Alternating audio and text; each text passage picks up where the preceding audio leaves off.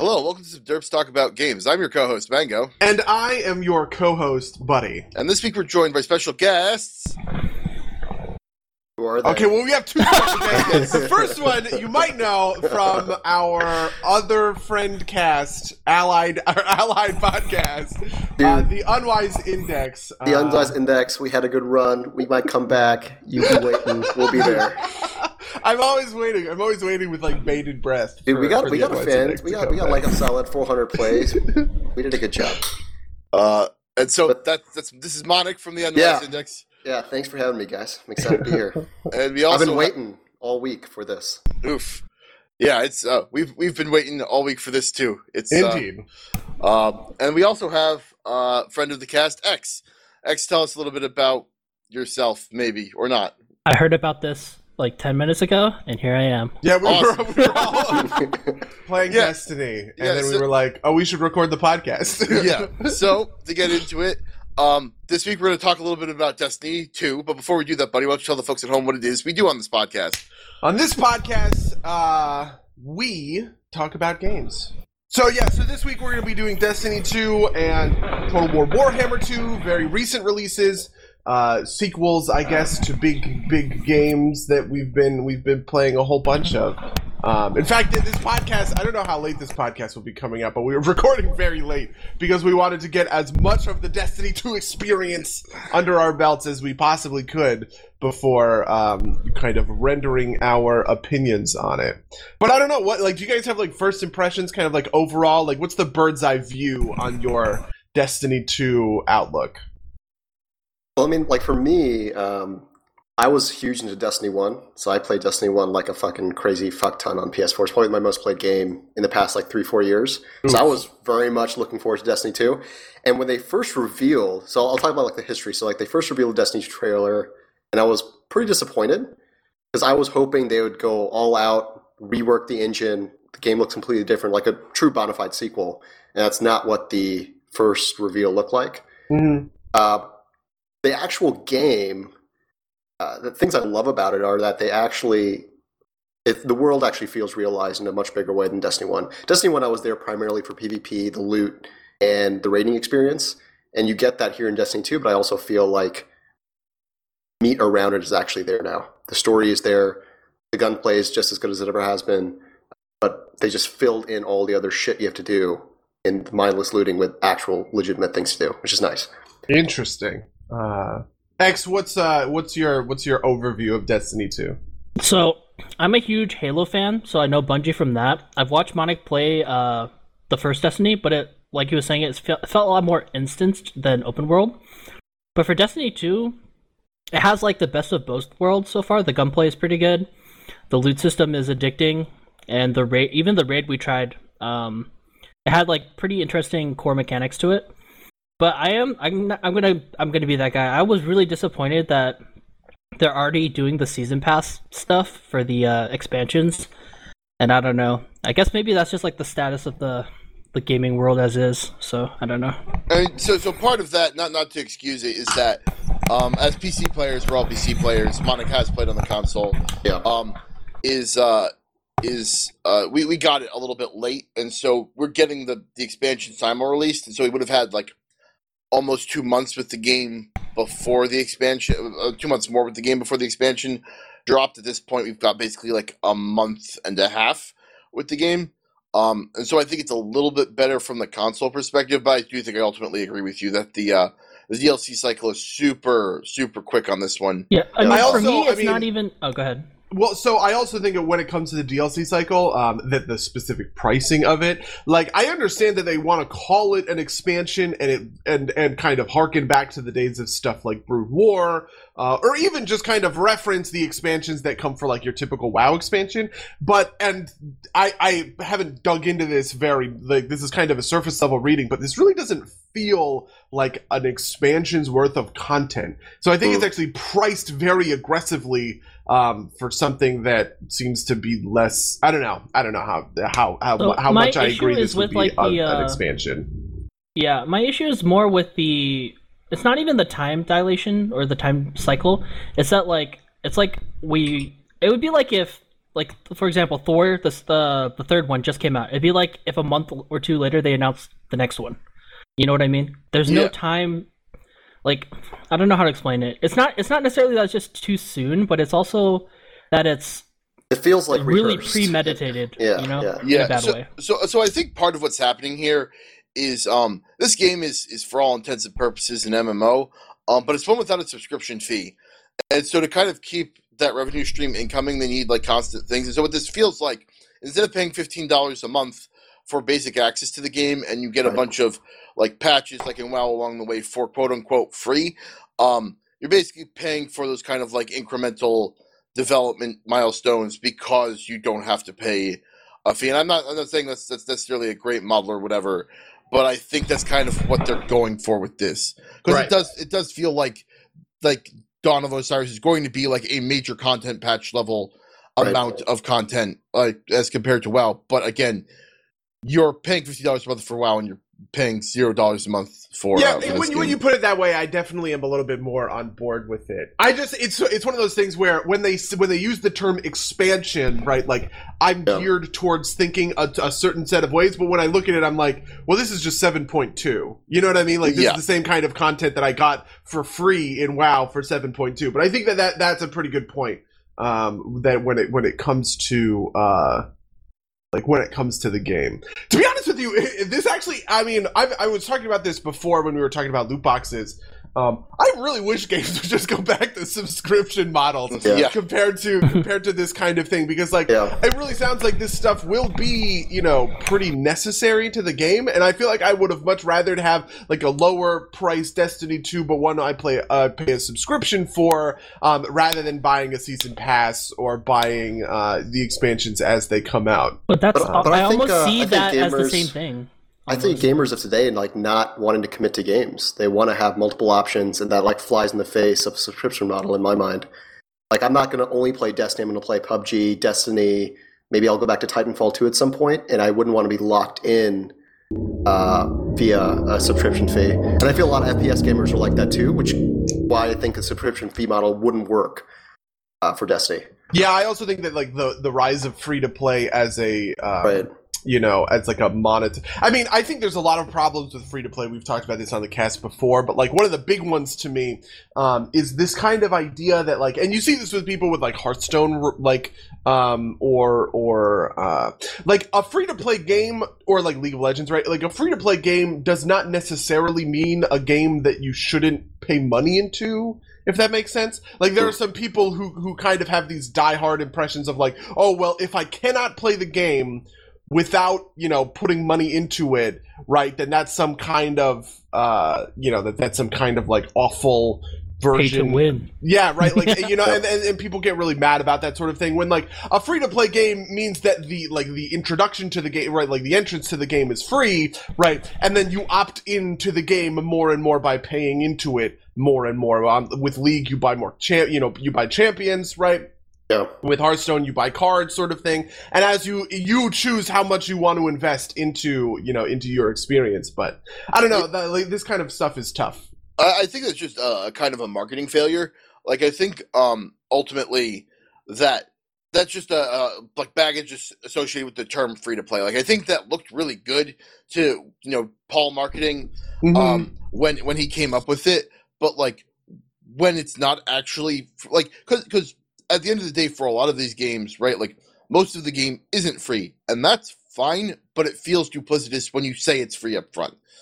I mean, it's almost more it's literally free to play but pay to win. But I don't see why that's a problem, because you know what I mean. Unless you're going to be diehard. Pay to win is a separate problem. I think the thing we're talking about here more is less pay to win and more pay for the game. It's basically a weird expanded version, a weird a la carte version of buy to play. Yeah, so people hear the term free to play and they think that spending money on the game is bad, right? That it's some kind of failure of their own, willpower or Is that actually whatever. the popular consensus? It's not that it's a popular consensus. It's just that it's something that happens in gamer culture, sort of thing. And I think that kind of. I mean, we're kind of getting off the topic a little bit, but I think that does comment on the subscription, like why people are less on board with the subscription model. All in all, who's bought Curse of Osiris or whatever the hell the expansion for Destiny 2 is called? I'm probably going to, but like it's only like the only reason I even bought the game is because I was going to play it with you guys, right? Mm-hmm. And I don't mind the subscription, but this is literally a subscription without calling it subscription. X, did you buy it already? Not yet. Man, I actually, how much is it? I don't know if $35. Oh my God, Jesus Christ! No. $35? That's for two of them. That's for two of them. Yeah, that's for the season pass. Okay. Yeah. I was about to But that's almost the same as like $10 a month, right? Because you get... I will say that so I bought Destiny with Battle.net Funbucks. Nice. And I have been farming. I've been farming WoW Gold through like the order hall system for like months on end. And I think I'm actually close to 1 million gold again, so I can probably buy it with WoW Gold. Though I also want to buy Hearthstone stuff with WoW Gold because they just announced the new Hearthstone expansion. So many things to buy with my fake Blizzard fucking cryptocurrency, essentially. One thing that I think worked out for me is Green Man Gaming had it for like 15% or so off, like the whole all of Destiny 2 in the pre-order phase. Oh, nice. So I got like the bundle package, which was already slightly reduced. Nice. So wait, you bought it with the expansions already? Yeah. What the heck? Yeah, That's just more of that premeditated stuff, man. No. It's a season pass, right? Like, just the season pass, or the season pass bundled with the core game? But the season pass bundled with the core game is a fairly standard thing at this point. And I at the end of the day, not a super big fan of season passes, but like the essentially for like I think it was like $10 or $12 more than I wouldn't be paying for the original game on a regular site. I'm getting this game plus the expansions, so I figured it would hold my attention enough. It was a gamble I made. We'll see if that pays off. All right, let me ask you this though: just the core game so far, regardless of the expansions, does it feel like a AAA $60 game? Okay, so I actually have some deeper thoughts on this. I've been thinking about this for a while. So friend of the cast, Charles, and I talked about this briefly. But at some point during the development, somebody at Bungie, I think Luke, whatever, the director, basically said that at some point they decided to stop trying to make an Infinite game and try and make a kind of a more what's the word I'm looking for? Cultivated 12-hour experience. And like going backwards from this is an MMO to this is a cultivated 12-hour experience, I get that. But kind of going forward from the point of nothing, this is not a great 12-hour game. Right? I completely agree. And I've got some theories on this. I think actually ultimately a lot of this game is ruined by WoW, and I mean it sounds kind of expensive. I'm so interested now. Okay. So this I'm going to let you go on. It's about the expectation versus the product. I think is I think part of this is that like WoW, when WoW first launched, it was a lot of hours of leveling and some endgame content too. But like that endgame content kind of proportionally was less than the leveling experience. Right now, WoW has a very quick leveling experience with a lot of endgame content. But part of that too is that once you run out of kind of like content to munch in WoW, there's a bunch of stuff to go back to, right? Like I can go farm transmog in a previous expansion, or I can go like dick around and do something else, or I can battle pets, or I can do one of 1,000 things that WoW has done over the course of building up the game over a dozen years. Okay. In this game, because WoW is kind of the gold standard for MMOs, they have the quick leveling, and they have kind of like the large swaths of endgame content. You can still munch through it pretty quickly, but there's not a lot to go back to. And I think this is actually part of the misstep of making Destiny 2 a separate SKU from Destiny 1. I think there's probably good reasons, probably technical reasons too, why they did it. But like, I thought it was legal. I thought that Activision, in the contract, Activision mandated that there be like a sequel and not like a set of expansions in the way the WoW does. Maybe that's that. Maybe it's legal for whatever reason. Like if at the point, so the point that I'm at in Destiny 2 is I'm nearing kind of like the end of what I can do in Destiny 2, which is fine. I kind of played it like crazy for a while, but and I definitely got like I would say $60 worth of entertainment out of it. Do you really though? I mean, that's where I would. Let's break it down. Like, if we look at the story, the 12-hour story compared to other FPS stories of today, it was middle of the pack. Oh, Well, I I actually would say think it it's was very below good. average. I thought the story was I was surprised at how good I What? thought the story was. Yeah. Really? Yeah, I mean, it's a lot deeper. It seemed than, pretty cookie cutter to me. I don't know. Well, I mean, compared to Compared here's to the like thing. a Halo 2. That's what I hold as the gold standard Yeah, for but right FPS now, stories. the gold standard of stories in FPS is like Titanfall 2, and like the Sure. CODs don't have a good story at all. So like Yeah, compared like to that, I put that's it kind of pretty what I'm saying. Like CODs have bad story, Battlefields have bad story, right? And this is a story, like with real stakes, with a real like villain who has Yep. interesting and complex motivations, right? It had themes. It was talking about religion and Yeah. making like biblical allegories, right? And some of this is pretty obvious stuff, right? Like I've seen this villain before in other things a million times, obviously. But I mean, at least they're trying something, right? Sure. So I really want to give it. I think it deserves a lot of credit for that. just like the sheer amount of cutscenes in the game that are well crafted and produced, like added a ton. Destiny 1 had none of that. Destiny 1, you had no idea what you were doing at any given time, so they fixed that. The issue I have with the story of Destiny 2 is some large tentpole topics still haven't been explained, like the Traveler. What the fuck is that? Like, what is this person? What does this thing entity do? The darkness. Where did that come in? Like, where did the darkness go? The Yeah, speaker. I think- It's just a lot of unexplained things that I think makes like maybe added to the story, but left me wanting more by the end of it because I felt like, all right, we killed the dude. Now what? Yeah, I think that's definitely a big part of it. Is like, I guess this is typical for FPS stories, but there's a lot of like, I know there's probably a word for this, but you could probably fill it in for me. Where like the story is very like kind of boxed off from the gameplay. Oh well, I mean, this is kind of what a content muncher is. Oh, okay. Is that what it's called? I mean, the content muncher is kind of where you have gameplay that stops you from like that. Like the gameplay is tedium to unlock story content, or like the flip side, the story content is tedium that you skip to get to more gameplay. I mean, like the famous example of a content muncher is something like Half-Life 2, where you kind of go through like gameplay chunks to like quote unquote unlock a cinematic-ish, kind of like now the next bit of story plays out. The story doesn't actually play out over the course of the mission. Right. I think Destiny 2 definitely has that problem, right? Destiny 2 had a lot of like the cutscenes were interesting, and if you watch the cutscenes as a movie, kind of, it would probably work. But like, and then it makes you go do like dumb busy work in between. Right, you know what I mean? Like turn on the generators on Titan. How many fucking? When we were doing this, I literally said in Discord, I was like, how many times have I like had to go fucking turn on the power, like flip a power switch in the middle of a bunch of baddies in like a video game? But even saying all that, like that 12-hour experience, like why Mango and X, like why do you say that wasn't a good 12-hour experience? Because I had more fun like playing. I had more fun playing Halo 2's campaign. Well, yeah, but compared like, to Halo Destiny 2's fucking and seminal game. When did that come out? Oh man, yeah, but okay. So do we all remember? Are we actually like really engaging with Halo 2 without rose-colored glasses? Because I remember Halo 2 not having a fucking ending and being like, what? Yeah. That was part of the appeal, though, is that there was always something more. What? And, like, are you kidding me? No, because that was awful. You didn't like the fact that it ended on a cliffhanger?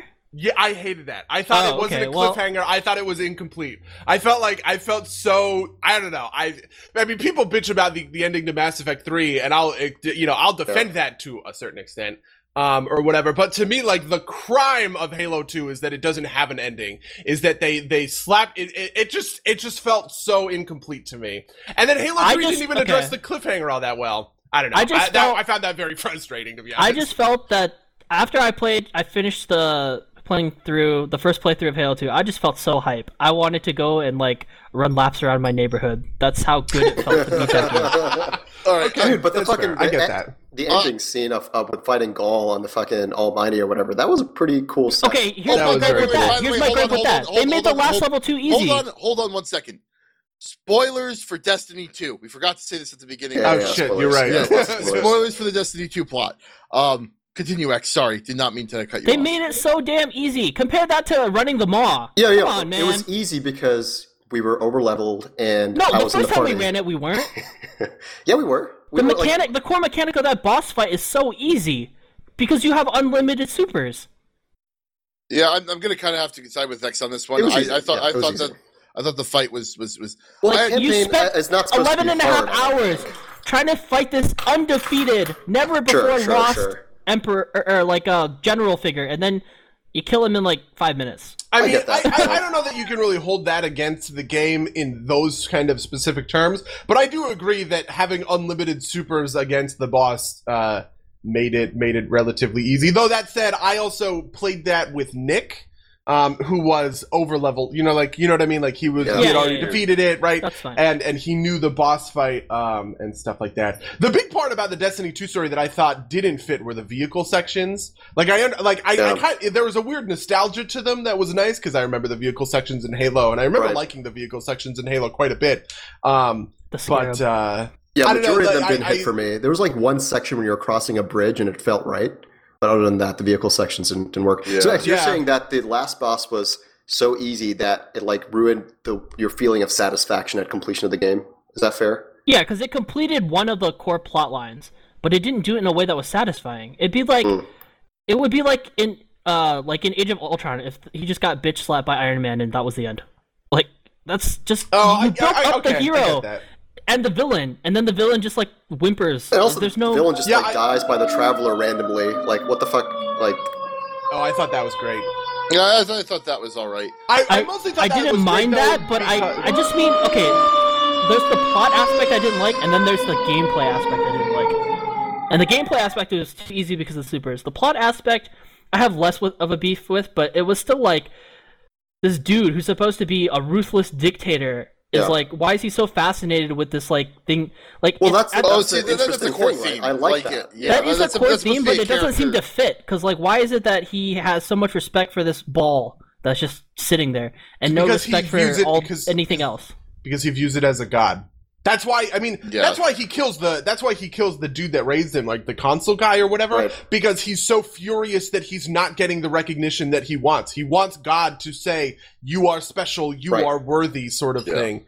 And he tells the speaker, right? He's like, "I will not take it. I will be chosen." But he wasn't chosen, and that infuriated him, and so he took it. Right, and then, but the thing is, I never saw, because I didn't play Destiny 1, I never saw the Traveler as a god. I just saw it as a construct. Like, kind of like the well, that's the thing. Like, the Traveler hasn't been explained, and the humans think of it as a god. But I walked into the... I like the Destiny 2 story a lot, right? But it really had a huge hurdle for me because I walked into that tutorial mission and I was like, this is some bullshit, right? Like, that tutorial mission was awful and it was a terrible first impression to me. Really? With the city burning and shit? I thought it was cool. Yeah, I thought it was incredibly blasé and like milquetoast and completely, you know what I mean? Like, I don't know. I thought it was really Are you talking about the opener or like directly past that? Because like, I felt like the part where you're like, I thought the second level was lame. I thought the first two levels were lame, and then basically once you're rooted in the farm and move on from there, you're good. Okay. Oh, see, I really loved the scene when you lost the light and we're back in the city and like fucking crawling, and the whole. That's actually probably my favorite. It just lasted 5 minutes too long. The crawling scene lasted about 10 minutes, which is about 9 minutes and 30 seconds longer than it should have been. Definitely. Well, I'm talking about that scene, but also the scene when you get your first gun and you're finally the song changes and you're fighting those warhounds for the first time. Like, that was actually really well done, I thought. But that's after what we're talking about. My theory here is that I think you had more context for it than I did. I've never played Destiny 1. I don't know anything about the Destiny 1 lore. I didn't even do, I didn't look it up with YouTube videos. Like, I know that there's a lot of Destiny lore YouTube channels and stuff like that. So I was completely thrown. I had no idea what was going on, really. Yeah. And so I didn't understand the context for having the light and then losing the light. And like, I understood the kind of being powered and then being depowered kind of thing. But yeah, so basically, and then I thought the thing where you're going through the forest and it's like, I said this at the time. I was like, is the fucking Falcon following you or are you following the Falcon? I thought that was so hokey. So good, dude. But then you actually got to the farm, and Hawthorne kind of explains yourself and becomes more of a character, and you start doing that thing where you're interacting with the NPCs through your comms, right? Like, there's this moment where, you're trying to get, like, the light back or whatever, and Hawthorne is like, no, there are real refugees, there are real people who need your help, and I was like, wow. that's legitimate, Yeah, right? that's You good. know what I Yeah. mean? Like, That's a and good point. that's really. But what then it's your turning character's a around. dick and decides to leave all And the just leave refugees it anyway. Yeah. Well, so to be fair, I also think that like comes into the religious aspect of it. Like, you are a believer in the Traveler, but Hawthorne is explicitly not. You know what I mean? And so she doesn't have faith, but you Except do. at the I end when think she really she likes does have Zavala faith, calling she's her just- a guardian at like- the end of the Right, the I game. thought, right, but that's her character arc. Yeah, Well, no, I thought her think she whole doesn't thing is have that she faith. wasn't chosen. Yeah, I think well, she's salty she wasn't chosen. Well, it's not that you're not chosen, right? Like, if you're chosen, you also forget everything. It's a weird bit of kind of like complicated lore with how the Traveler works. But like, it's not that she doesn't have faith. It's just that she's resentful of the fact that she's kind of a second-class citizen because she's not a guardian. That's And what I resentful mean. of, like, Yeah, not I living in the definitely think city that's a big and part like of it not being too, yeah. respected as a good Yeah. fighter, like all that shit. Yeah. It's a soup. But just to kind of wind it back for a second, buddy. Just to pose this question to you. How much of you not getting what's happening initially is on Bungie, right? Like, I think there's good discussion here. But basically, like, you jumped into Destiny 2 and Destiny 1 exists, right? Like, this is like jumping into, like, Empire Strikes Back and being like, well, who the fuck is this Leia person, right? Like, at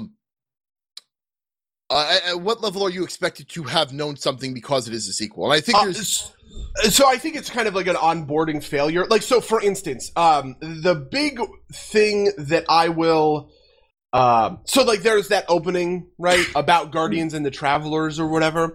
If you compare that opening for rooting someone into the world, right, to something like the opening for, like, like Lord of the Rings or whatever, you know what I mean? Like, there's ways to make really compact, tight lore dumps to set, like, the context of a situation. Yeah. And I think Destiny just failed in doing that well, right? Because it's talking about, like, oh, the Traveler came, and then darkness came, and then the Traveler sacrificed itself for darkness. None of that stuff had anything to do with the plot. It didn't explain, like, it didn't talk about the Cabal, it didn't talk about Guardians and the Light, you know what I mean? Like, and I think that is the big failure, which is, like, they tried to include a thing to onboard people like me into the sequel, and they missed the mark. 100%. I think the main thing is, like, they didn't know what story they wanted to tell in Destiny 1, and then Destiny 2, they're like, all right, let's tell one good story from beginning to end, and they tried to reboot it and didn't stick the landing at the beginning. Yeah. Like, are you telling the story of Oryx, telling the story of the Cabal, the Light, the Darkness, the Traveler, the Guardian? Who?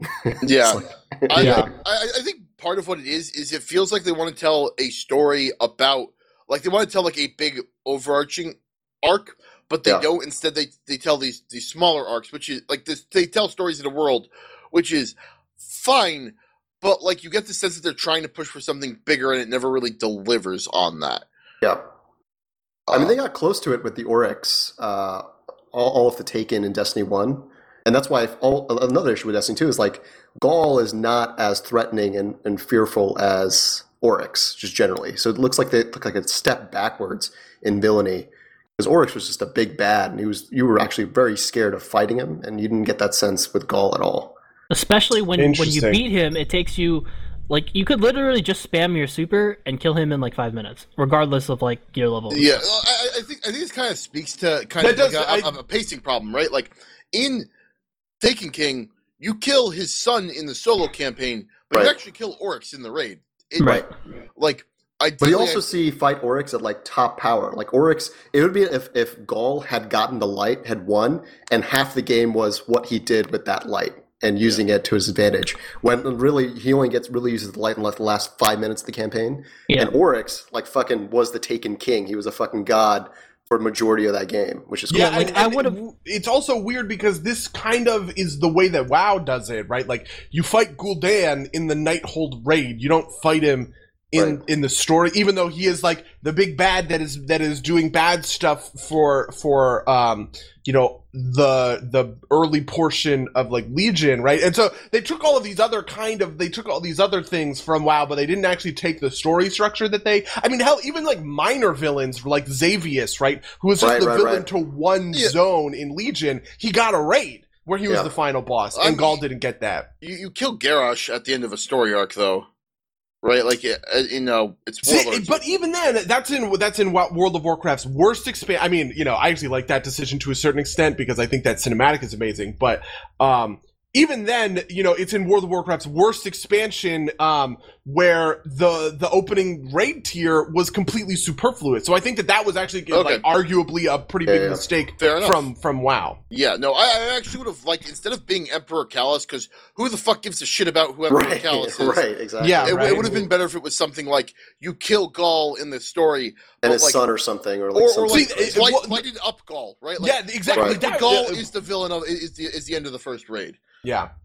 I would have almost rather, like, instead of Gaul killing the console, though, like, he could have just, like, rebelled and done his own thing. Yeah. Like, what would have been fucking amazing is, like, at the end cinematic, when Gaul is, like, the huge monstrous light thing, if it cut to black there, and that was the raid. Yeah, that fucker. Exactly that, yeah. I definitely do think that would have been cool, though I will say that I like that completed kind of Gaul's arc, because that is the moment when the Traveler does recognize Gaul and then kill him, right? And I think that completes, like, Gaul's arc very well. I see that. Did you guys feel attached about to the gameplay to a certain extent? Because like we've obviously talked a lot about the story. So I have to say that there are aspects of the gameplay that I really enjoy and aspects of the gameplay that I really don't. Right. So for instance, I love the gunplay. Right, the guns feel great to fire.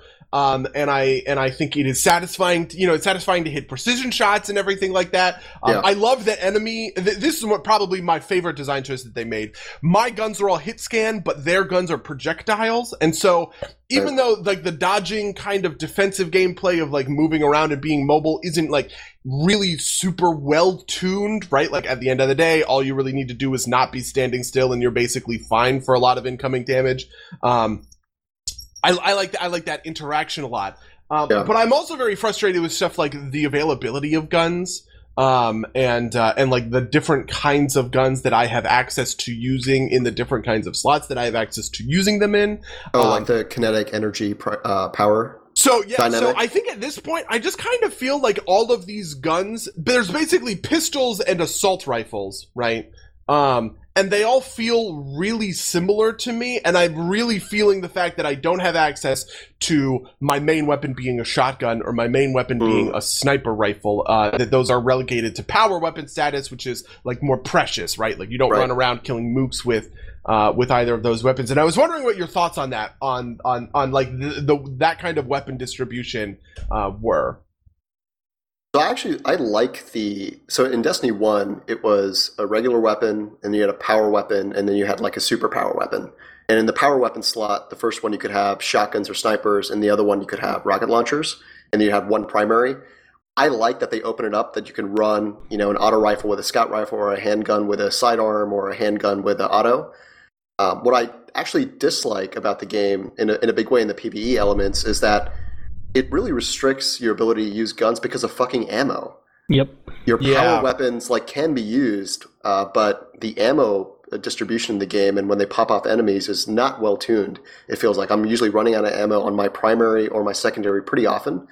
And I think if they tune that, I think maybe your concern around not being able to use your power weapons as frequently as you would be fixed at the same time. But I don't know. I ran into it way too often that I just fucking run out of ammo all the time. Yeah, I definitely feel like you could move one or both those shotguns and sniper rifles into power, yeah, or out of power and into. I mean, I don't think they need to do that for snipers, just because you have scout rifles, which is almost the same thing. I think it's a much stronger argument for shotguns that shotguns. But then the argument would be, why don't you move swords out as well? I think swords occupy a good place in power weapons.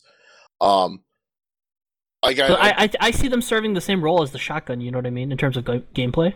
But it's more unique, like it's a unique slot. Well, no, I know, but I mean, it's like how grenade launchers and rocket launchers are different, but they have the same purpose. So similarly, right, like, sniper rifles are like the hyped up power version of scout rifles. Right. You make the sword be the hyped up power version of shotguns. No, I could see that. I also just kind of feel as though it does this weird thing that like I kind of complained about when it comes to PUBG, where it feels like different ranges of like engagement are different. Like I don't really feel a huge return for getting up close with close range weapons or staying far back with far range weapons. In Destiny, everything kind of just feels like weirdly like mid-rangey, and it's like my abilities, right? Like, do I have a melee ability that wants me to, you know, stay back, or a melee ability that wants me to dive in, kind of thing. And so that's frustrating. I'm also comparing it a lot to two other FPS experiences that I like a lot, you know, like Payday 2, where the weapon types are very, you know what I mean? Like, if you come in with a shotgun, it's very different to coming in with a sniper rifle, to any like mission or whatever. And then Borderlands, right? Where having a shotgun, and having a sniper rifle are also two very like different, kind of different play styles, I feel like. The one thing I do like that they've added in is the elemental damage types on the enemies as well. Like in Destiny 1, the element like barely did anything. In this game, it actually changes the damage you do on an enemy by a pretty significant margin. Like the Nightfall for this week is a pretty cool thing where you can like switch your element types based on whenever it's fucking ready, when it's like solar energy or void energy or arc energy. And that, I think, is a pretty cool thing in the gearing experience of actually like pairing your best gear with the elements you need. But that's because it's like a raid mechanic more so than it is a gameplay mechanic. You know what I mean? Nightfall mechanic, right? Like, I actually think this is a bad like the mechanic. The other mechanic is that if you shoot a shield with an element that matches it, it explodes and does a bunch of damage. I find though that in practice, you're not swapping weapons to match that element. It's just you get a nice bonus if your energy weapon happens to match the element. Which I think is kind of a failure. It's too bulky to switch elements, I feel like. And it's not enough of a benefit to do it. Like, especially since, like, you know, your power weapon and your energy weapon both have elements attached to it. So, like, there's some amount of play there. And I think that does actually come out very nicely in this raid or this Nightfall mechanic that we're talking about. But I think in standard play, it is, like, the way it's minimal. The way I pick my weapons is to cover like different aspects of play, because I do think there's a little bit more kind of distance play than you're giving it credit for, buddy. Although I understand your concerns, but like I pick my power weapon based on what I perceive as to be a weakness in my loadout otherwise, right? Like I usually run like hand cannon, scout rifle, which usually gives me which makes me want to pull like sniper rifles for super long range. Or swords for super close range. I don't kind of fuck with kind of like big bursty damage of the rocket launchers, because that's what my hand cannon's for. And if I'm running something like Sturm und Drang, which are very close range weapons, there's definitely a longer range weapon in my power weapon slot. And at that point, it's not worth wasting the ammo on my power weapon to just match the shield type, especially since power weapons are very good at just ripping through the shield fucking anyway. Yeah. So how did they implement this in Destiny 1, like the elemental damage? Like, how was it different? I'm just honestly curious. I didn't even pay attention to the elemental damage in Destiny 1 because it's such an afterthought in the entire game. Yeah. So then, I don't know if you guys played Warframe, but the way they deal with their elemental damage is it actually gives you like a status effect on the enemy. And if the enemy hits you with elemental, it gives you a debuff as well. Like poison, you get damage over time that goes through shields. Electricity, it breaks your shields faster. Flame is also like a damage over time. You know, like stuff like that. That would have been an interesting thing to see, but I don't know exactly how they could implement it. Other than, I do know you can set yourself on fire, so. See, I think that they're actually, this is another one of my frustrations with the game, is that, like, they are very, like, they're adopting some, like, RPG kind of mechanics to a certain extent, with, like, leveling up and, you know, like, loot levels and all this other sort of stuff, but they don't have other RPG mechanics, like, how in Borderlands or in Payday, you kind of incrementally get like talent trees that unlock that specialize your character and stuff like that. And I think that is kind of like a subsidy of this kind of decision, right? Like at the end of the day, they want you to shoot the gun good, right? They don't want you to build your character efficiently. And that's actually one of my gripes with the game. That's a huge diversion from Destiny 1, because in Destiny 1 you actually had some semblance of a talent tree, not as something as complex like a fucking WoW or something, but you could build your own character, and you could spec appropriately for PvE, PvP, and your own mix. And like the way I ran my Night Stalker was pretty unique compared to the way someone else runs their Night Stalker. And right now in Destiny 2, pretty much you either go two paths. That really frustrates me. You've got two paths. You've got a grenade choice, and the grenade choices, as far as I've seen, kind of have a one that everybody chooses because it's clearly the best. And then you have jump choice, which is and like then you not have the impactful jump enough. choice, you guys, which is our favorite. You know, The jump choice is so artificial. fucking- It's basically pick the better jump. Well, once you I get high feel like enough level. even for most of them, it's like pick whichever jump you prefer, but it's not like impactful enough to like make a difference, right? Like, it's not I feel like there's a PvE jump and there's a PvP jump, and it's the same with grenades. There's a PvP grenade, there's a PvE grenade. Oh wait, really? I see. I feel Almost. like I play a hunter. I feel like the triple jump is just the best jump. Yeah, triple jump. I just don't see any reason to take any other jumps. Yeah, The only either thing in I would PvP say or is that PvE. for PvE, I think the directional jump can help you in certain situations, more so than the triple jump. But that's definitely not the case in PvP. For example, on Titan, you have a high jump, you have the strafe jump that lets you like jetpack around, and then you have like a faster jetpack jump. Yeah. And I'm really reliant on the first jetpack jump. That's pretty slow, but I know in my mind that theoretically that's gonna kill me a lot in PvP. So I should get I used haven't to played the using other classes, one of the so other I don't ones. know. It's like the most So, yeah. disappointing thing because they invested so much time building the lore of all of these subclasses, these own like fucking large subclass missions, and then just gimp the player and actually building their own class the way they wanted to. Even the way that you can customize how your character looks from the creation, not like skins and stuff, but like the character creation felt very limited to me.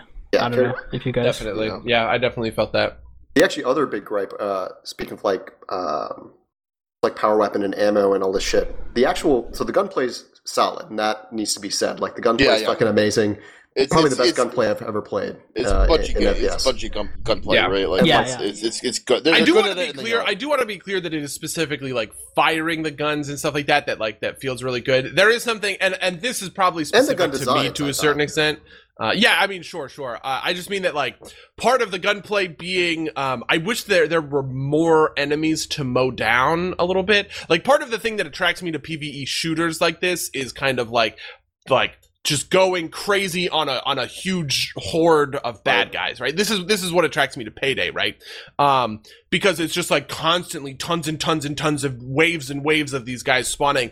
But in Destiny, I feel as though there are very few, like, you know, if you're out in the open world or whatever and you encounter a couple of guys, it doesn't take long to defeat them, and it feels kind of like paltry. Whereas like the kind of, or like in the COD zombies fantasy of being kind of like surrounded on all sides, right? And you need to make every shot count, right? Like that kind of thing. Yeah, I mean that horde mode is that. probably coming soon.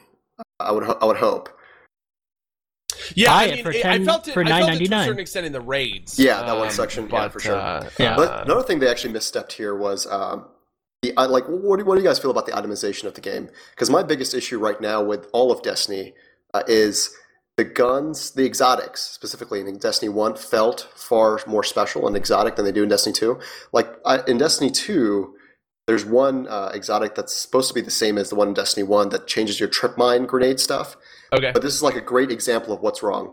So Destiny 1, that same exotic, which focused on your trip mine grenades as the solar subclass as a hunter, gave you another trip mine grenade and gave you two of them. In Destiny 2, all it does is it extends the duration of the one you have. So like the power level of exotics is completely neutered in Destiny 2 compared to Destiny 1. And that really sucks because you can only use one exotic one time. And they made it a lot easier to get exotics too, which ruined the satisfaction of getting them in the almost first wish place. they would have added another class of weapon between exotic and legendary. Right? Like because exotics in if you Destiny can get 1 it from were a tough. normal quest line, I don't think it should be an exotic.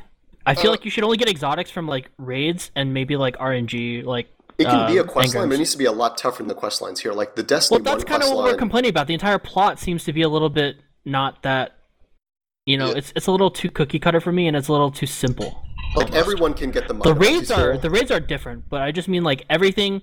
Basically, the game is you level up through the campaign, you do the extended quest to get your exotics so that you can get your power level up, and then you hit the slump between 260 and 270, and then by the time you hit 270, you can actually like theoretically do the raid, and then that's when you should get like another tier of gear, right? Yeah, I think I fundamentally agree with you, Monica. I don't think the exotics feel powerful enough for like how hard they're sold. And then they're not really as build defining, I think, as they should be. Right. Yeah, and that I think I ultimately agree with you that the right solution is like I was originally going to come out and kind of try and defend questline exotics because I think there's a place for them for kind of like your base level exotic.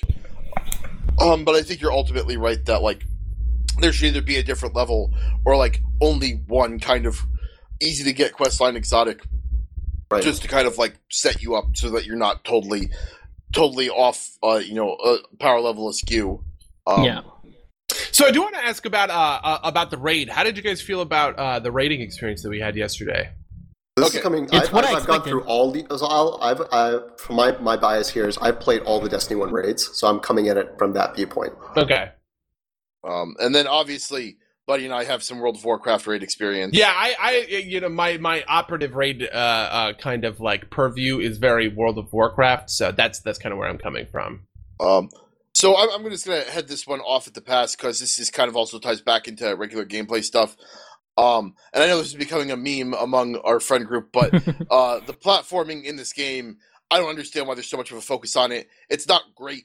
Like it's very mediocre, and it didn't bother me in the baths because the baths, the kind of platforming is kind of like ancillary. But in the freaking dogs area, like The garden. the Yeah. garden, those like the kind of inadequacies of the platforming, really like because it's such like a fundamental part of the raid experience in that wing of the raid, it was really infuriating to me. Just comes some kind of like fundamental design decisions, like the platforms aren't, especially for like the fucking post raid where we went and found a hidden chest, like Yeah. jumping on pipes is the reason you don't jump on horizontal pipes in most games is because getting kind of like where you need to land in a 3D environment on a rounded surface is fucking nightmarish. Yeah. Like and like that's a problem with the post raid stuff. And there were some similar problems with the garden, which is I think that the platforming in this game shouldn't be here as nearly as much of it is, especially in Titan, right? Like that fucking level, especially with the floatiness of the jumps. Yeah, everyone was complaining about Titan But and the falling thing into is- the water. By now, though, it's like the noob hill almost. You're not used to it, so you complain about it. But then once you get used to it, like now, I have no problems with it because I can control my jump better.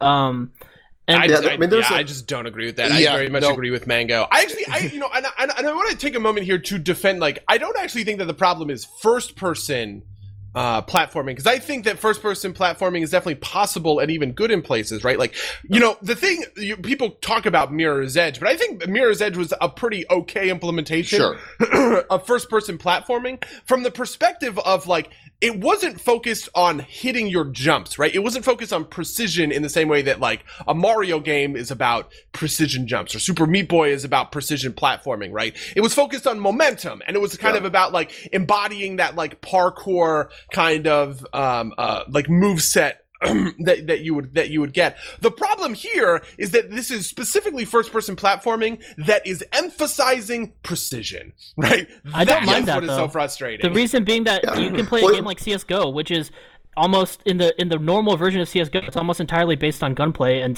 tactics and stuff like that. But you can build something great out of it, out of like KZ, surfing, bunny hopping, things that were implemented just not intended to platform, but which can be used to platform. So I mean, there's a balance here. surfing is different, right? Than precision platforming. Right? I mean, This is the bunny thing. hopping is it or KZ? Bunny hopping is like speed boosting, right? By like Yeah, by, but the way that you do it on the maps is you have to hit your jumps in certain spots. It's literally platforming.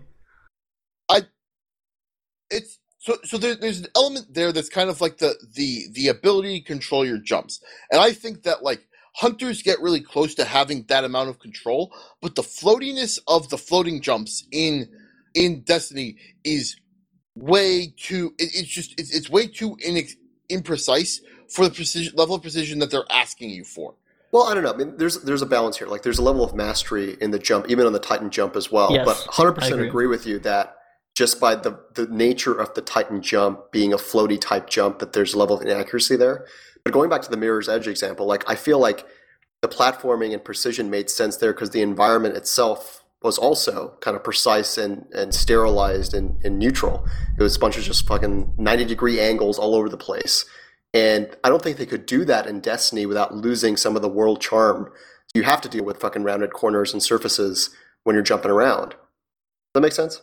Yeah, no, that makes sense, but that means that you shouldn't make this first person platforming the focus of your raid mechanics. But right? it wasn't the focus, right? Like It's definitely the focus of the garden, right? Like And that's it's super the focus of that fucking garden. for the platforming was literally like the two folks at the top have to jump. So how I look at it is that, all right, if we need precision for two folks at the top to jump, we need to get hunters up there and make sure the hunters are controlling the platforming because they are able to jump appropriately to the platform I without think dropping. that's just shitty design then, right? Like you No, should because I But like that's the like idea that saying you Well, need so to I support raid- classes. a raid tells you that the healer has to heal you at this point. Yeah, in the right. raid. But Yeah, like, are you going to this complain game about is that? based around that mechanic, right? Like if this game was like you need to bring a hunter, a titan, and 2 hunters, 2 titans, and 2 warlocks that's at where every it raid, needs to be. I'm Like in- fine with that. Yeah, right? in Destiny But 1, this that's game a is But naturally that's about not what that. we're saying. We're saying there's an optimum way to run it. For example, you could get a heal from a cleric or a heal from a shaman, and wow, there's different levels of efficacy depending on what the raid is, right? Wow, Yeah, what a there's noob. He always- thinks there's there are always gonna- clerics. Wow. You know what I mean? Not the cleric, but the priest. Sorry, whatever. You know what I mean? I haven't played it since Wrath or whatever, so I haven't. it's been a while. Right, but you But don't have my that point holy is that trinity. there's- you don't have that holy trinity in this game, and Yeah. it's also not like it's not like your substitute. Like there's other things to slot in the warlock and the titan in this game, right? It's like for So the this is jumping the puzzles, difference, like, you need in- to bring in a hunter, Destiny 1 and that's you could. literally You the don't only have thing. to though. It's just easier to. Do you in understand? Destiny 1, like each role had their part to play. Like in Destiny 1, you would have and you could see this in Destiny 2, we haven't completed the entire raid, so maybe we'll learn more as we do finish it. But in Destiny 1, let's say the Kingsfall raid, you had to have the hunter complete the platforming sections because it was too risky for anyone else to do it. So there's a section where literally one person had to run, and it was constant platforming. It was a ton of fun. And there's another section in the raid where the hunter actually had to wear a special exotic armor piece called the Bones of Io. Again, going back to like exotics being neutered in Destiny 2, the Bones of Io gave you 2 additional jumps, so you could get to the special part in the raid if you were a hunter with the special gear. And at the end of the raid, you had to have a Titan on board with Wards of Dawn to actually run that final part of the raid at all. So like, Wait, you had to have specific equipment to play. To achieve certain milestones. This sounds No. awful, by Yeah, the way. I that's just want to say that terrible. this sounds fucking garbage. Yeah, like I if, disagree. like if it's a bonus objective, maybe Yeah, it's I all get. bonus stuff. Yeah, it's all bonus stuff. Okay, that's better. I thought Yeah. like you wouldn't be able to progress through the raid unless someone had some like random piece No, of no, gear. no. I was like, But you what wouldn't the be able fuck? to. You definitely wouldn't be able to beat hard mode raid if you didn't have 2 Titans with Wards of Dawn who knew what the hell they were doing. That's all. That sounds terrible, right? Like I Why is that understand- terrible? That's like having. That's like what? That's Yeah, like no. in the old school days of WoW when you actually had to get your shit together to accomplish it Yeah, instead that's of why having old to school like. WoW was bad, and we have new WoW, which is See, good. I disagree. I don't think New WoW like is the bad. challenge. I mean, I like the I think they're nature catered of, for like, different being- crowds. Well, so I mean, now I'm kind of on the fence because I don't quite understand. So when you say hard mode, is that like heroic mode? Is that like another tier of the gameplay? I So, don't yeah, quite so, understand what like, you, I or is don't- that like a bonus thing, like a challenge? It's, So, yeah, it's, so it's basic- prestige mode basically. It's Yeah. a higher level of difficulty. It's hard. Okay.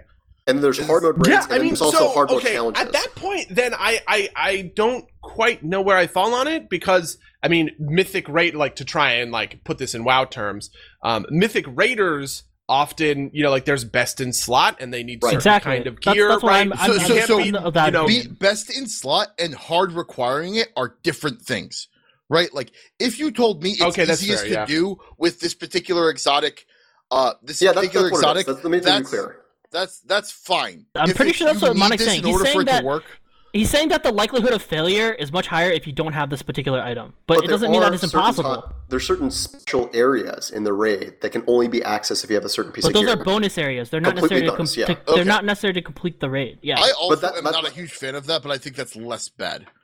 But the thing is, that's why I love about Destiny is like having those special moments, like really fighting to find this exotic piece of gear, Exactly. or But like that's reaching not a a special special moment. area. That's exactly the same moment that everybody else has to have, right? No, it should be if you worked really hard to get something, you should have a sense of accomplishment over it instead of just, oh, anybody can just do it. You know what I mean? Yeah. No, but it's not an accomplishment to get a good roll, right? Like it's not an accomplishment when I roll a d20 to get a 6, right? Like if I get a 6 and I get the right fucking piece of exotic gear, that's not an accomplishment. Yeah, but But that's because that's chance based instead of grind based. Do you know what we're how saying? is this not? Wait. Because you have Hold to on grind one to get second. the gear. What? Grind is exactly chance based. No. I'm not talking No, about I mean, the sense I of. don't know exactly how it works in Destiny 1, but it's like certain in most games, certain spots, certain quests, certain raids give you a percent chance of certain rewards, right? Okay, so I think I get what you're getting at, and I think it's less stupid than I initially thought it was. And not to like so if the difference is you grind to get like an eye level X item, right? Like you have a chance of getting a high level item, that's fine, right? Like I actually agree with that, right? Like in the general grind sense for like you grind to get better gear. But the grind to get a specific piece of gear is not that, right? Like it's not a grind to get like in this equivalent situation to get a piece of 280 gear. It's a grind to get the specific exotic that you need. That's not an accomplishment. That's just rolling a die enough times until you hit the right. I agree. Number. I'm not looking for what I'm saying is that made the player feel special, and that's what I think is missing a bit in Destiny 2. You don't feel as special as you did in Destiny 1 with your special items that you maybe luckily got or fought for. So I'm okay with feeling special because you're able to kind of like be more effective in the raid because of your loadout. Right. That's fine to me. But being able to accomplish specific things, that I think actually works against that concept because I don't feel special if I have to wear something to do something. I feel like I'm being forced into a box, right? If I have to wear the thing that gives me an extra 2 jumps, I don't actually have a choice there, right? I have to wear that piece of gear. Right? And so that's not me feeling special. That's me conforming to what the game wants me to conform to. The early implementations of Legion and Legendaries is very much this kind of thing. It's a grind to get Legendaries, and if you quote unquote roll bad and get a bad Legendary, that feels bad.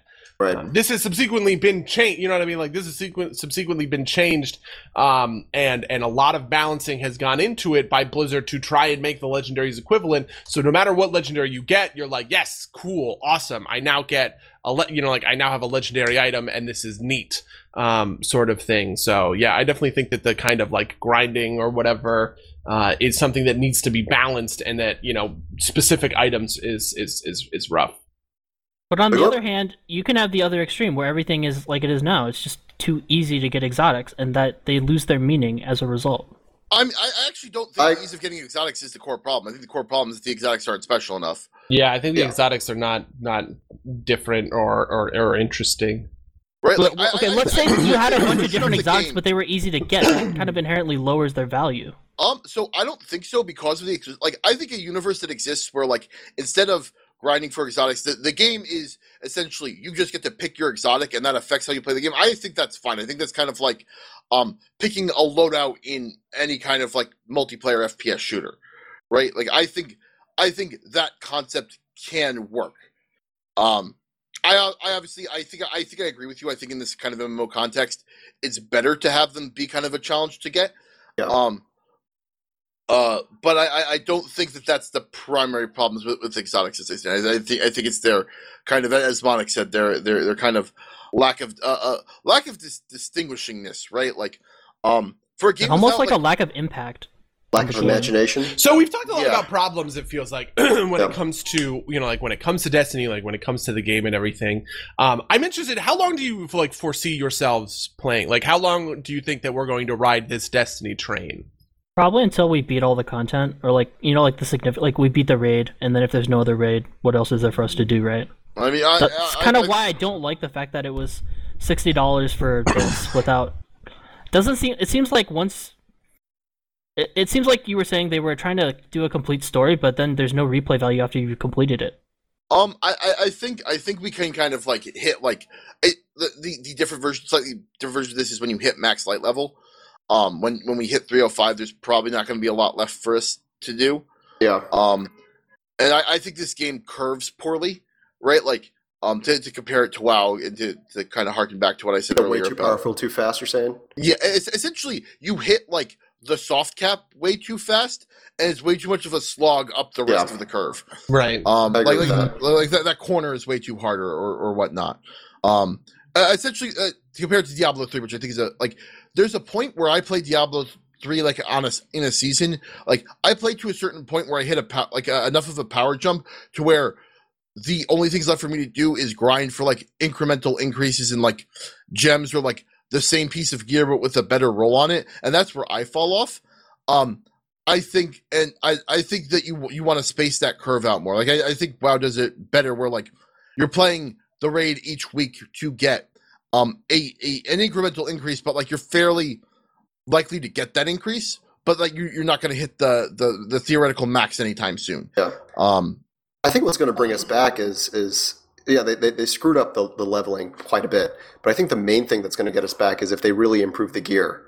Like the raid gear needs to feel a lot more special than it does right now, because I didn't really get anything that was special. That's because we didn't beat the raid, though. That's true, but still, you will get a powerful gear set off of winning the raid, right? And then you'll pair that with a Destiny 1 experience. The Destiny 1 experience, you completed a section of the raid, and a huge pop-up pops on your screen with some really cool fucking loot that you can only get in that section of the raid.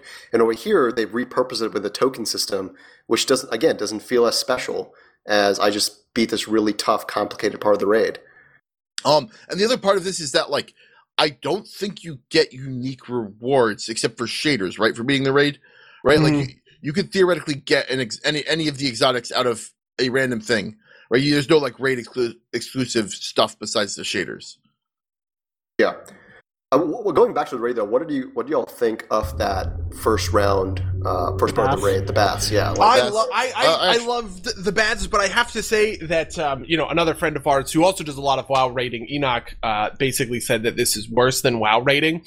I disagree with that. I think WoW raiding is fundamentally better. The difference is there's less of an infrastructure for it. One of the things about WoW raiding that's different is that there are people, you know what I mean? Like, because WoW raiding is so ingrained in the culture, people go on the beta and they do the fights, and then they make videos and guides about how to do the fight, so that when you first walk into a raid, right, the expectation is you watch the video and then we're all trying to replicate that video. And I think that that's less like fun and engaging than what we were doing in the Destiny raid, which is kind of like, okay, well, here's the set of mechanics. Let's like progressively iterate on our strategies, right, in order to achieve like the goal of getting like the raid down, if that makes sense. And I think the difference there is like the ecosystem, right, and that kind of like exterior expectation of, like the culture where in WoW you're expected to have watched the video and know the fights, or whatever. But in Destiny, we were all kind of discovering the fights together. I think discovering the fights together was really awesome and a lot of fun. So I think there's a couple parts to unpack about that. I think in some ways you're ultimately right. But I think part of it too is that like there's only 6 people in a Destiny raid, which I think makes it much easier to do that over a WoW raid, which is like which is 10 to 20 people. Exactly. But I also think part of it is that I think you still I think one of the failings of Destiny is you still need a core explanation or an explanation of the core mechanics of how the raid works before you can start that iteration process, right? If all of us went completely blind into that raid, it would have been miserable trying to figure out what the fuck was happening. I would have loved it, honly. I actually would have loved us going on blind. I think that would have been terrible. It would have taken a long fucking time, and we probably would have lost friendships. But there's no indication that you're supposed to stand on the fucking platforms, right? Other than the fact that you get a buff for standing on them. This is testing, yeah. You test shit out. I don't think banging your head against that basic of what's happening is fun. Yeah, that's right? I think I agree with Buddy that the ability to kind of once you know approximately what you're supposed to do, then iterating on it, I think that is fun. But I think kind of the level where you had to figure out that you have to stand on the corners is not. What I did love is we got the token from the first completion, and then we had to you have to go outside the ship, and there's this whole hidden area to explore to get access to under the ship. That whole exploration aspect of the raid, I think, was pretty well done, and we didn't even seen half of it yet. Man, I don't know how much I agree with that, because at the end of the day, we just looked up a guide to get there. That's true. Yeah. I think if you could explore the ship and find random rewards, it might be, but I still don't think that's great either, because then you just have chest runs happening. I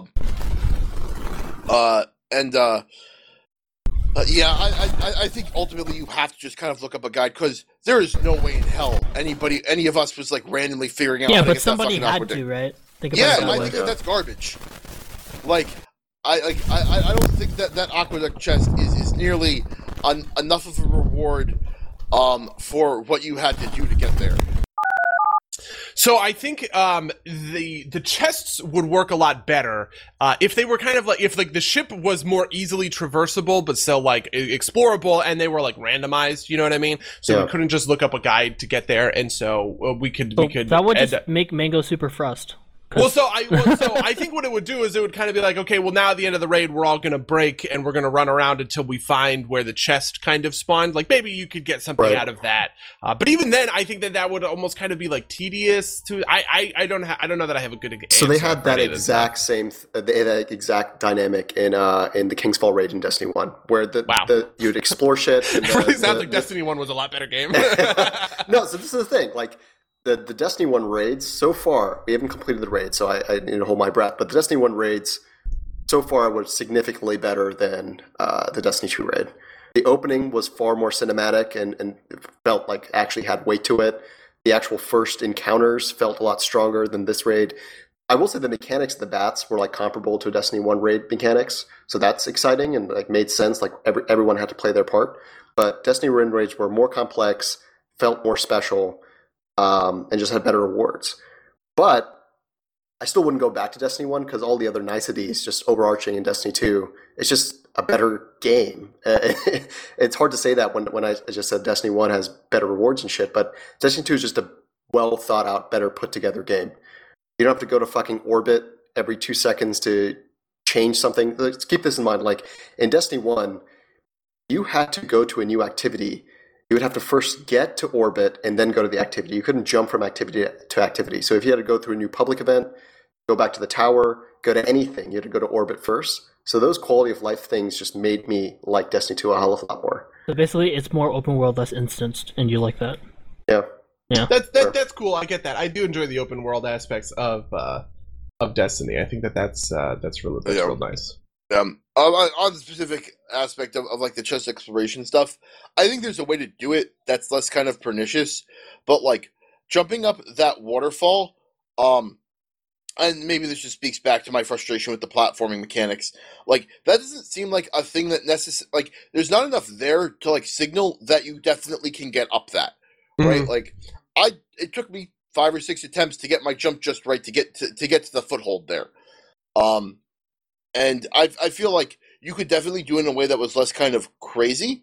But I also don't think it's great to tie like such fundamental rewards behind that, right? Like, I think there's like honestly, I think if the rewards were less, it would be better, right? Like if we jumped up there, and we found like a little piece of lore, that kind of excuses the fact that it's kind of obtuse because it's actually purely optional, right? Part of our reward for doing the raid was contingent on us finding that chest, and that's kind of shitty, right? Like if there wasn't a guide out there, if this game wasn't popular and there wasn't enough people out there, I'd be kind of frustrated that part of our expected reward was hidden behind that kind of like obtuse bullshit. Yeah, the rewards of the raid are really fucked up. They have not done a good job there.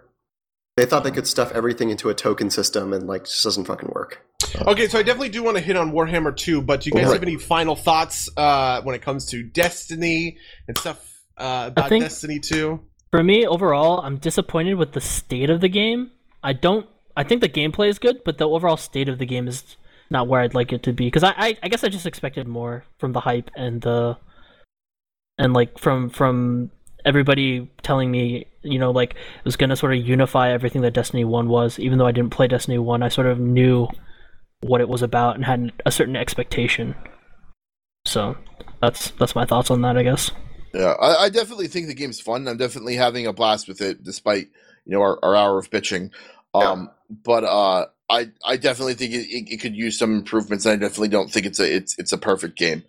But I'm still hyped. I mean, I think that the foundation is here. If they just fix the fucking itemization, same shit in Diablo 3. Like when Diablo 3 Reaper of Souls came out, they actually fixed the itemization of the game, and the game became a hell of a lot better. I think they can do something similar here, but they really got to nail this next expansion. Ooh, that might be the best way I've heard it said. I think that's definitely true. I think that's definitely the way to. I think that's definitely the way for them to go. Is to kind of like Reaper of Soulsify it. Yeah. Okay, so Warhammer 2 also came out, and I've been playing just like a fucking ridiculous amount of that game, you guys. Like, Yeah, dude. it's unhealthy. I have 122 hours after about a little more than a month of gameplay. I've talked about it a little bit on the cast. I love it. It's so great. It's super fun. What are your impressions of Total War? Where where do you want to start? Well, as someone who go ahead. Go for it. Go for it. As someone who hasn't, Everyone jumped on that. well, I mean, we were respectfully waiting for someone to start, and then nobody did. But anyway, so from someone who played the first one, and I've played, let's see, Medieval 2, Rome. I don't know. It just like I felt like the races were not because like I know they came out with Mortal Empires recently too, and I don't know if you've played that, but I've watched some streams of it, and it just seems like the old world doesn't really stack up to the new world. And I don't know. I don't know if you guys got that feeling, but I think it's good. I don't know if they should have called it Warhammer 2. They could have called it like Warhammer 1: The New World. Kind of going back to our like DLC rant or discussion earlier. It's a good addition. Some of the mechanics seem to be pretty fun, but I don't know if it should have been a standalone title, if that makes any sense.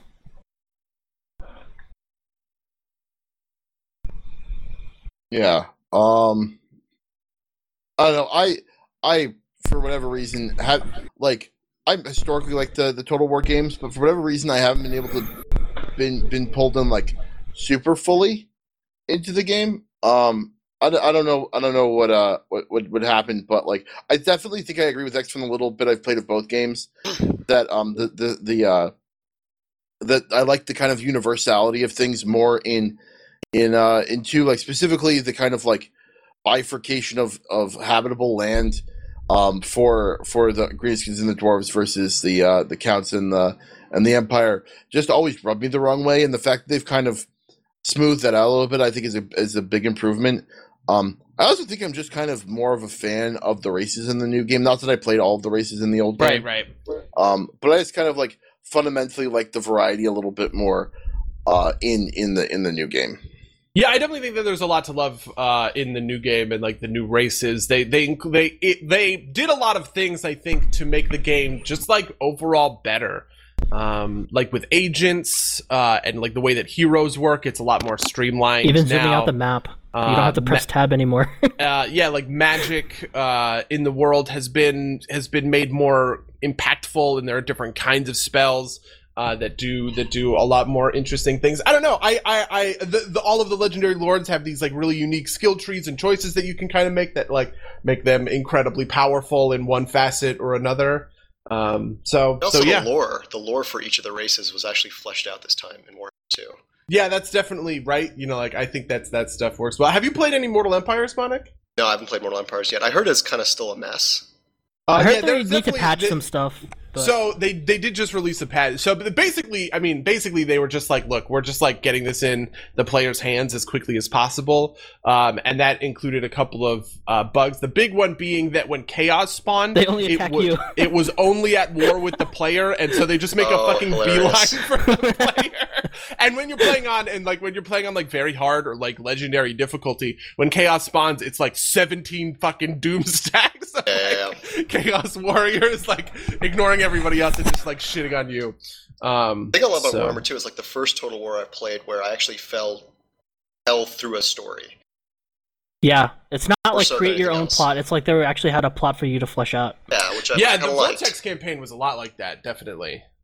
The Vortex campaign was very hard for me to play because I'm not I think I'm a kind of like a defensive and like conservative Total War player, you know, where like I need to have all my ducks in a row before I do a thing, but like the rituals and like the way that rituals work make you have to be aggressive if you're going to win the game.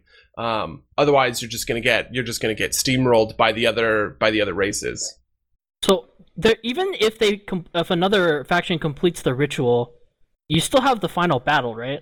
Is that how it works? Yeah, so you get the final battle, which allows you to stop the enemy from completing their ritual, but you still have to complete yours. Also, that final battle, if you are doing the final... Okay, so this is a little bit of spoilers, but like if you're going to play the final battle with your army, you have your one army and you go up against essentially 3 armies, one from the other races. Now you go up against 4 armies. If you're in the final battle to prevent someone else from winning, you are essentially 1v4 instead of 1v3, whereas if you are just playing the final battle to win the game, you are 1v3. So it is harder to win the game by doing the stall mechanic. But it still gives you like a last chance sort of thing. Right? Yeah. I don't know if I like that. I actually didn't know that at the time. I saw it on stream. That's why I asked, because like it seemed like I would have rather they just complete the ritual and you lose because you know, because all the other Total Warhammers, it's like you get so strong you don't bother to like win because. You know what I mean? Because like, it's not fun anymore. You're auto resolving every battle. At a certain point, it's just trivial kind of thing. That Exactly. final battle was a ton of fun. That final battle was legit. I had so you played Skaven, right? Yeah, I played Skaven, Clan Pestilence. I was Skrulk.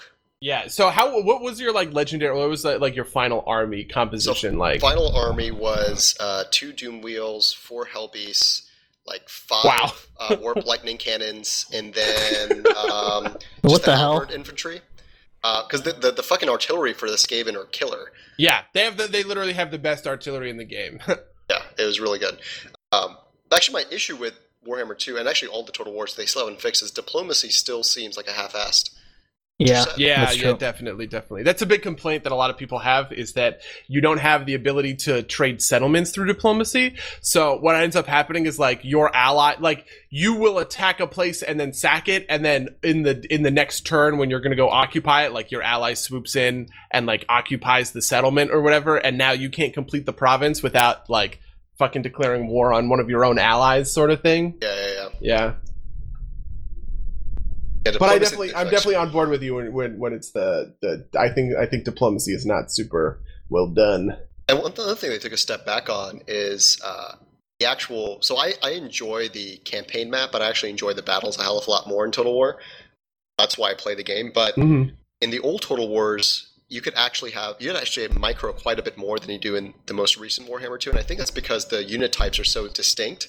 You can't do formations, you can't do any of that goofy shit. Like, if you remember in medieval Total War and Rome Total War 2 and even Shogun, you could have set formations for all of your unit types, and that actually impacted the battle significantly. In all of Warhammer 2 and Warhammer 1, it's, one stack versus one stack and just ran them at each other.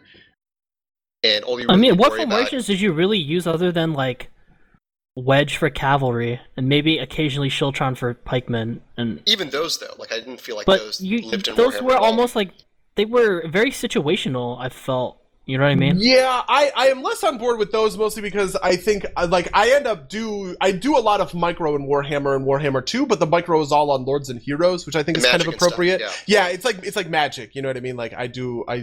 So the micro is less about me, getting certain units to do certain things, and is more about me like, okay, well, this is where I'm gonna throw in Malekith to wreck the enemy flank or whatever, or I'm gonna cast this huge bombardment spell to just like rack up a bazillion kills and get a chain route sort of thing. And I also do micro with other stuff too. Like I'll micro my, like when I have like a dragon in an army, or when I have like cavalry as Bretonia, like to do those cycle charges. That's all micro. In fact, now that I'm thinking about it, I do a lot of micro with other units too. Like in Wood Elves, Wood Elves are my favorite race to play. And I've been playing a big Wood Elves Mortal Empires campaign. I micro the shit out of those missile infantry. With Wood Elves, because you kind of have to, you know what I mean? Right. You have to skirmishers and engaging and yeah. So I think it's a little bit about like what you choose to micro to a certain extent. That's fair. Overall, though, I mean, I'm gonna Dark Elf campaign soon with his name is soon. Malekith or Malekith, yeah. No, Malekith is a fucking monster. He's kind of like, I mean, people said this about Manfred von Karstein in the first game because he had access to like two Winds of Magic and like the battle line, so you could just like spend all of your points on just making him like 1v50 everyone because his just like stats were were super good. And Malekith is a lot like that. Like Malekith, he has the access to the dark lore of magic, which is just like insanely powerful, and he just like gets in melee with people and fucks shit up. Like, it's pretty awesome. What is your take on the corruption gameplay element? So vampire corruption, fucking Skaven corruption, all that shit. Did you pay attention to it? Did you like position your agents to take advantage of that? You have to, don't you? Well, it depends. I Do you mean didn't. playing as it or playing against it? Either or. I just felt like the whole corruption mechanic didn't have as much weight as I had hoped it would. At least on the Skaven side. On the vampire side, it had more, but when I played my vampire thing, it's like if you don't have your corruption up to par, people just start revolting like nobody's business, and then like you can't control shit if you don't have your corruption on point. That's how I felt. I like it. I like it in different ways.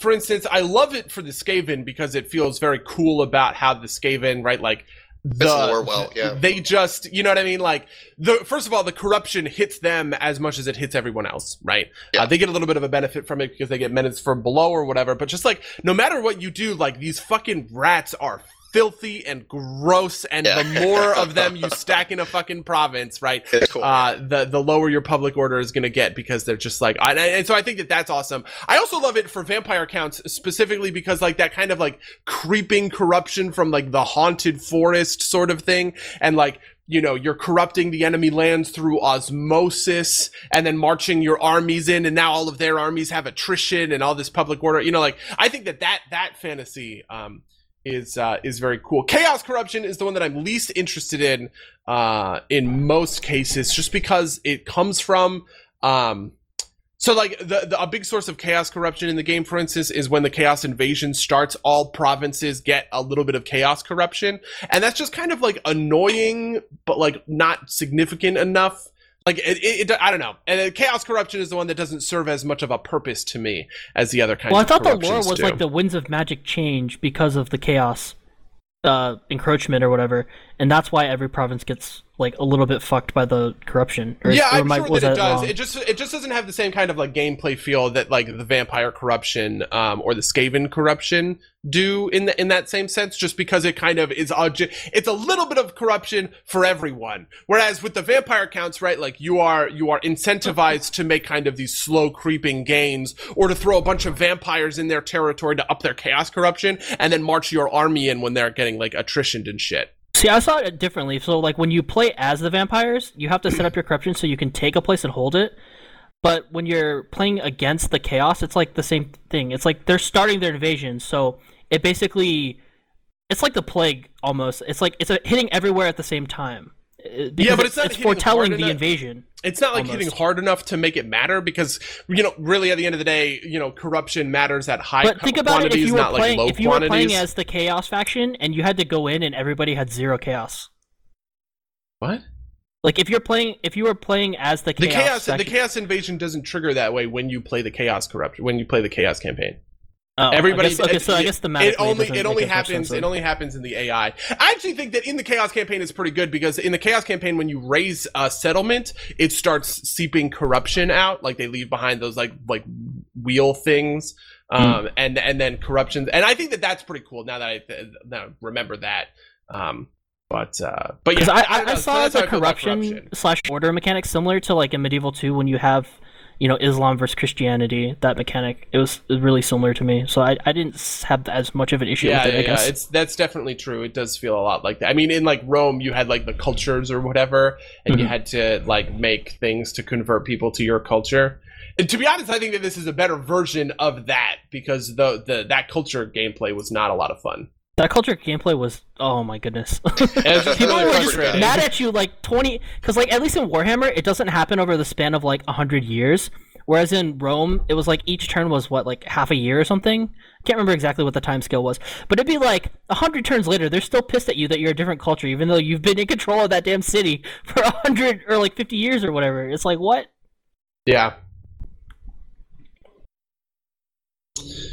How do you guys feel about how they implemented the rollout of Warhammer 2, in that it's basically the same game with a new map and like, okay, in terms of like, I loved it. You know, like the graphics and everything's the same, but like they just added 4 races and a new map. Like, you guys are okay with the that? new map was a lot of fun, and I'm glad that they didn't just release it with Mortal Empires, to be honest with you. I think if they had just released it with Mortal Empires, I probably would have skipped the Vortex map, which would have been a shame, because the Vortex map is fucking awesome. It's a lot of fun, and it makes you play the game. I mean, this is why I was having trouble with it, right? Because like I play Total War games in a certain way, right? And it made me play Total War games differently, which is very cool. It forced forced player choice like throughout the campaign. Even the fucking right mechanic they added in. Yeah.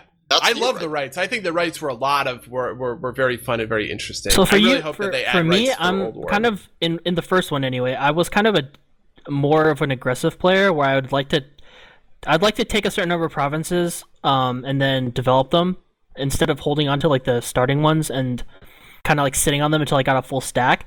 But it almost felt like in the first one you couldn't do anything until you got a 20 stack banner. You know what I mean? Like in Medieval and Rome, you could do like a 10 stack banner and you could start like sieging places and like trying to expand quickly, but it almost felt, or maybe it was only because of the race I was playing, but like for like Orc and Vampire, it just felt really hard to get anywhere without. One big thing they changed in the recent Warhammer, in starting Mortal in Warhammer Empires was, or in 2? No, starting in Warhammer 1 was they made it that any army had to be commanded by a general or a lord. Yeah. Just splitting them up. I actually kind of liked that.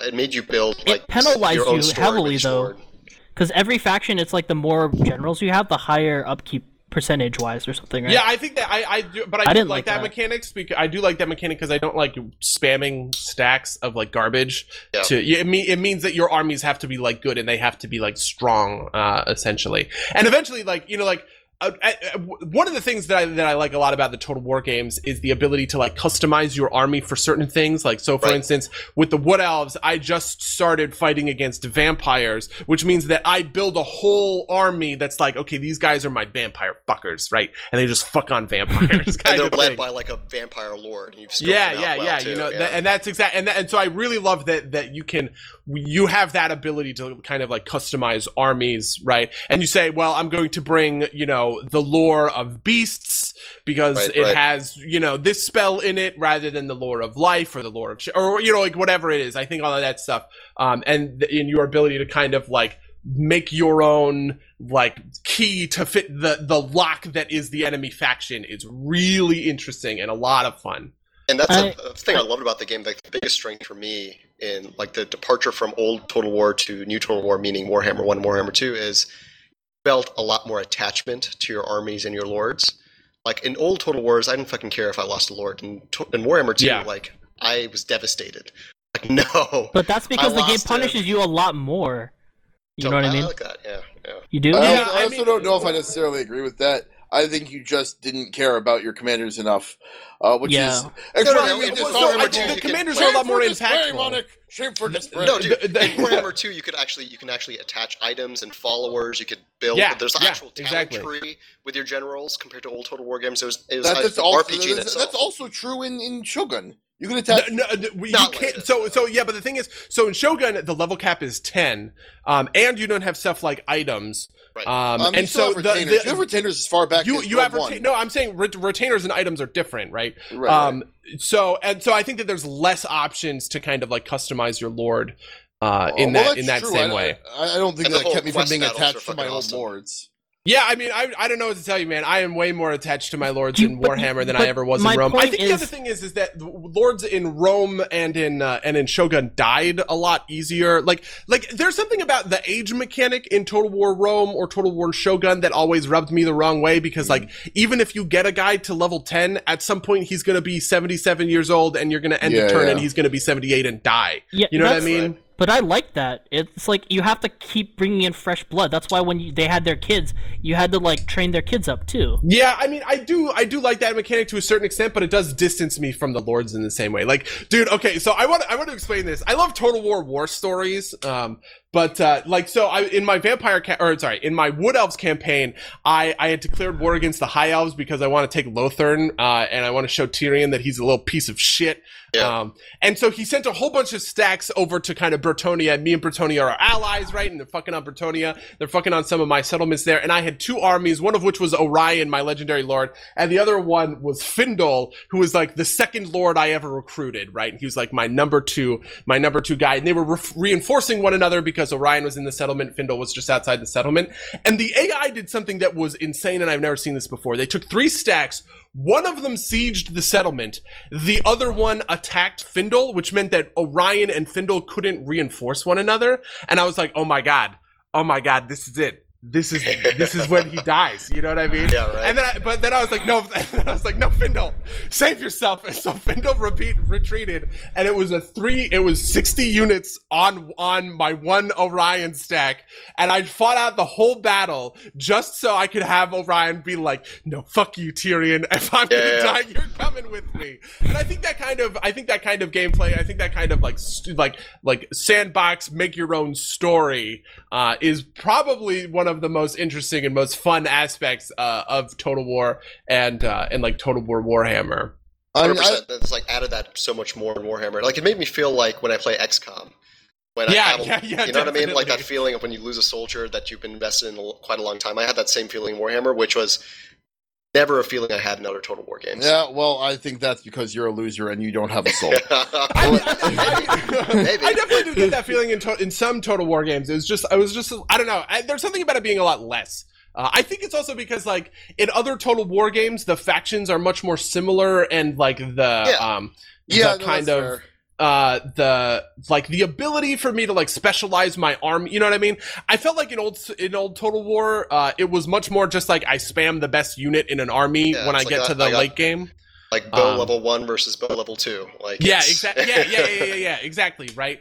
Whereas in Warhammer, right, like even though Eternal Guards with shields, right, or like spearmen with shields might be like the most baseline, unit or whatever, and like Wildwood Rangers are better than them, they're actually pretty meaningfully different. And there's a lot of times when I fill out an army with Eternal Guard and shields, because even though they are like a tier 1 early game unit, they're still useful in the late game at like fulfilling their specific purpose, which in this case is just like serving as an anchor for the enemy front line to smack into me, sort of thing, and not have all of my dudes like instantly die.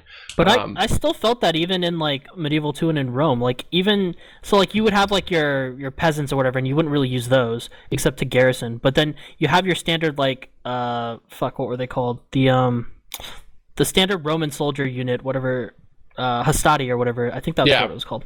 So you would use those until the spoiler alert, I guess, until it switched back to the Legionnaire system. But even then, you would use normal Legionnaires to fill out your army, because it was like, unless you already controlled half the world and you didn't give a fuck about upkeep, there's no way to maintain your army otherwise. You had to fill it out with like those cheap units that sort of held the line for you while your other big units went to town. In Warhammer 2, but I think the difference is the unit diversity is so much.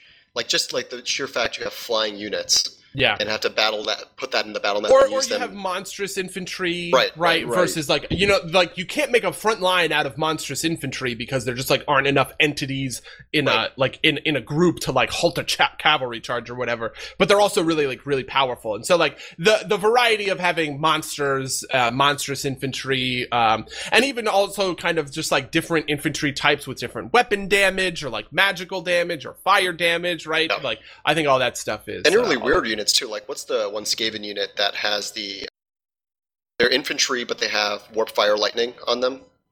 So that's suicide? The flamethrower guys. Warp fire throwers. Yes. That's a really cool dynamic too. I think a lot of that kind of stuff. It's also one of those things where like the factions are just like radically different. Yeah. Like the Skaven have the best artillery in the game, but they also have the worst infantry in the game, right? So like when you're building a Skaven army, you really have to kind of like build it from the ground up in a different way than you would build a dwarf army, which also has very strong artillery, but has very powerful infantry at the same time, right? But the thing is like the dwarves don't have access to cavalry, right? So Right, they right. are a lot different than Bretonia, who have the best cavalry in the game. But I think those kinds of dynamics and the way that the Warhammer setting has allowed them to divvy up strengths and weaknesses more aggressively to factions. And I the think that's Lizardmen, really like cool the and Lizardmen interesting. and the High Elves seem to be some of the most diverse Warhammer 1 and Warhammer 2. Like Lizardmen and the way they run their late game battles is so different than Yeah. anything else. Like single units, charging. I do love dino units. Having fucking dinosaurs is just like Yeah. So cheap. I started playing a co-op game with Rachel where she's playing the Lizardmen and I'm playing the Beastmen. And when you start as Krotgar, you get a feral Stegodon in your army. Oh, sick. And I told her that she could like rename. I told her that she could rename units, and she's like, "Oh my god, I'm gonna name my Stegodon Leafy." And I was like, "Wait, why are you gonna name him Leafy?" And he's like, "Well, he likes leaves and also carnage," which is like that's what the dinosaur units are all about. They may be herbivores, but they like to I just almost trample feel like ratmen. the one exception to where you don't need to fill it out with like infantry holding the line might be lizardmen. Like if you just ran nothing but dinosaurs in an army, I feel like against certain factions that could probably be viable. Have you not seen they have a right for that? It's called the Right of Primeval Glory, and it's like 12,000 gold or something. But when you hit it, you get a doom stack that's like it's like one lord and then a bunch of like feral dinosaurs essentially. Oh, God. And then you can just like run. I fought battles with that stack. It is so fun. It is a lot of fun. Like the only thing I can think of is like maybe they won't be able to deal with anti-air, but like or like won't be able to deal with like flying units, but they do have to come down eventually to fight you. So I mean, yeah. yeah. They also route pretty easily. They can like they're in danger of chain routing because their leadership is low. And so if you charge a bunch of dinos into like a spear line and they take a lot of damage really quickly, you might find yourself in a situation where your incredibly powerful dinosaurs are all running away scared because because of that damage density.